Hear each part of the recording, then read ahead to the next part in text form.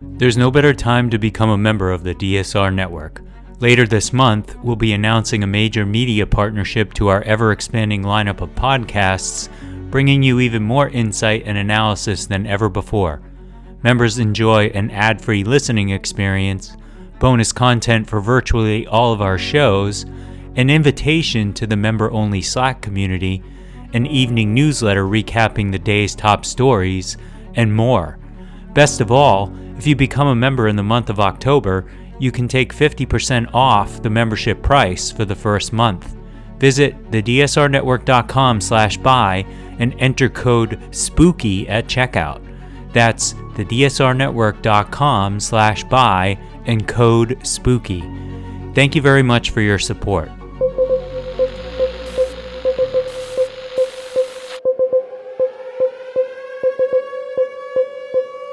It's October 13th, 2023, and this is your DSR Daily Brief.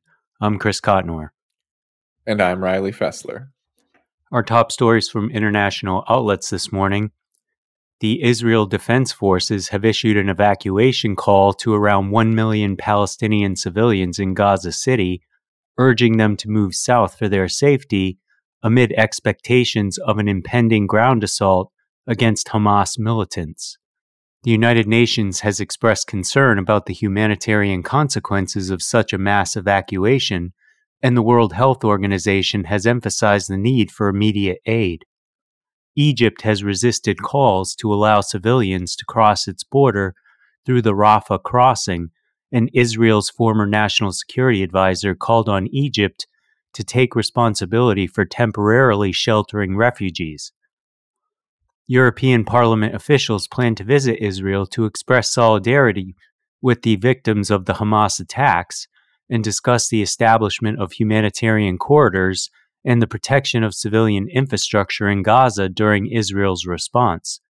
UK Defense Secretary Grant Shapps defended Israel's warning to civilians, while other international figures expressed concerns about the potential humanitarian impact of the evacuation.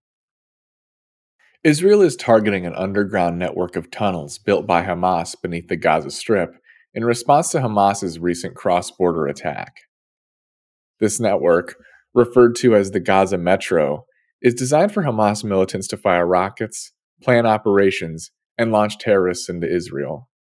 The scale of the tunnel system is difficult to determine, but it has been a focus of Israeli military efforts, with over 100 kilometers of tunnels reportedly destroyed after the 2021 conflict. The tunnels, some as deep as 30 meters below the surface, have entrances in public buildings, and their construction has diverted funds and materials meant for civilian use. Experts believe that destroying the entire network poses challenges, and the tunnels could be used to hold hostages and employ human shields. The tunnels complicate urban warfare for the Israeli military and pose a significant threat to its troops, potentially booby-trapped or causing oxygen-related issues. Strategies for mitigation include sending drones and unmanned vehicles to map tunnels and employing bunker-busting bombs, though they risk collateral damage in densely populated areas. Human Rights Watch has accused Israel of using white phosphorus munitions in its military operations in Gaza and Lebanon, expressing concerns about the risks posed to civilians due to the use of such weapons. Israel's military responded by stating they were unaware of the use of white phosphorus in Gaza and did not comment on its alleged use in Lebanon. The rights group claimed to have verified videos showing the use of white phosphorus artillery projectiles in both regions, but Reuters could not independently confirm these reports. White phosphorus can be legally used for various purposes in warfare, but it can cause severe burns and fires, and it is considered an incendiary weapon under certain international conventions. Israel has not signed the relevant protocol prohibiting its use against military targets near civilians. In other news, the European Union has initiated an investigation into Elon Musk's X social media platform due to concerns regarding the dissemination of disinformation and violent content related to the Israel-Hamas conflict. The European Commission has filed a request for information to assess whether X complies with regulations on illegal and harmful content. X must respond to urgent questions by next Wednesday and less pressing requests by October 31st. This investigation follows the presence of violent content and misinformation about the Israel Hamas war on various social media platforms, with X being notably criticized for its performance in combating disinformation. Under the EU's Digital Services Act, platforms failing to address illegal content could face fines or even bans within the EU. House Majority Leader Steve Scalise withdrew from the race for House Speaker, leaving the House Republicans in turmoil as they struggle to find a unifying candidate.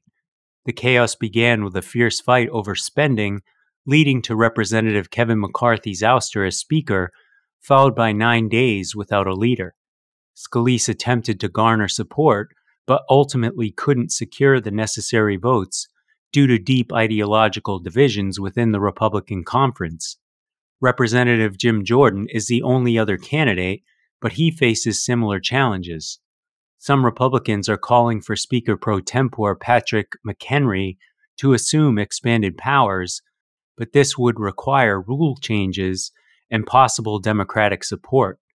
As the House remains at a standstill, lawmakers grapple with finding a path forward, with concerns about Scalise's and Jordan's past controversies adding to the complexity. Some see potential in Majority Whip Tom Emmer, who has relationships across the ideological spectrum but is viewed as inexperienced by some. The situation highlights the Republican struggle to govern as the majority party and their inability to coalesce around a new speaker. The United States is currently facing political turmoil and a lack of key diplomats across the Middle East, which has raised concerns about the impact of congressional dysfunction on U.S. leadership.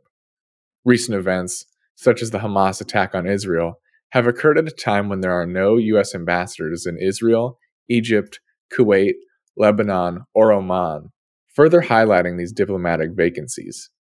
Additionally, the absence of an assistant administrator for the Middle East in the U.S. Agency for International Development and delays in confirming the State Department's coordinator for counterterrorism have exacerbated the situation. These vacancies, occurring against the backdrop of political obstruction and infighting, have undermined the U.S.'s foreign policy, creating concerns about national security and global competition with authoritarian regimes like Russia and China.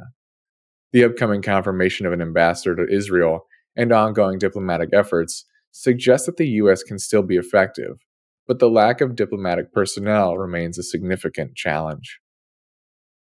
In lighter news, an island in the United Arab Emirates, Saadiyat Island, Abu Dhabi, achieved a Guinness World Record by creating a display of 1,100 messages in bottles. Guests at hotels on the island wrote messages expressing their love for the island or the concept of love, and these notes were placed in bottles and arranged on the beach to spell out, "I love Saadiyat Island." Inspired by the Pont des Arts Bridge in Paris, this unique installation earned the Guinness World Record for the largest display of messages in bottles. That's all the news we have for you this week. Be sure to rate, review, and subscribe so that more people can find the show. If you'd like more in-depth analysis of these issues, along with our sources for today's episode, be sure to follow the links in the show notes and tune into our sister podcasts on the DSR network. A brief programming note.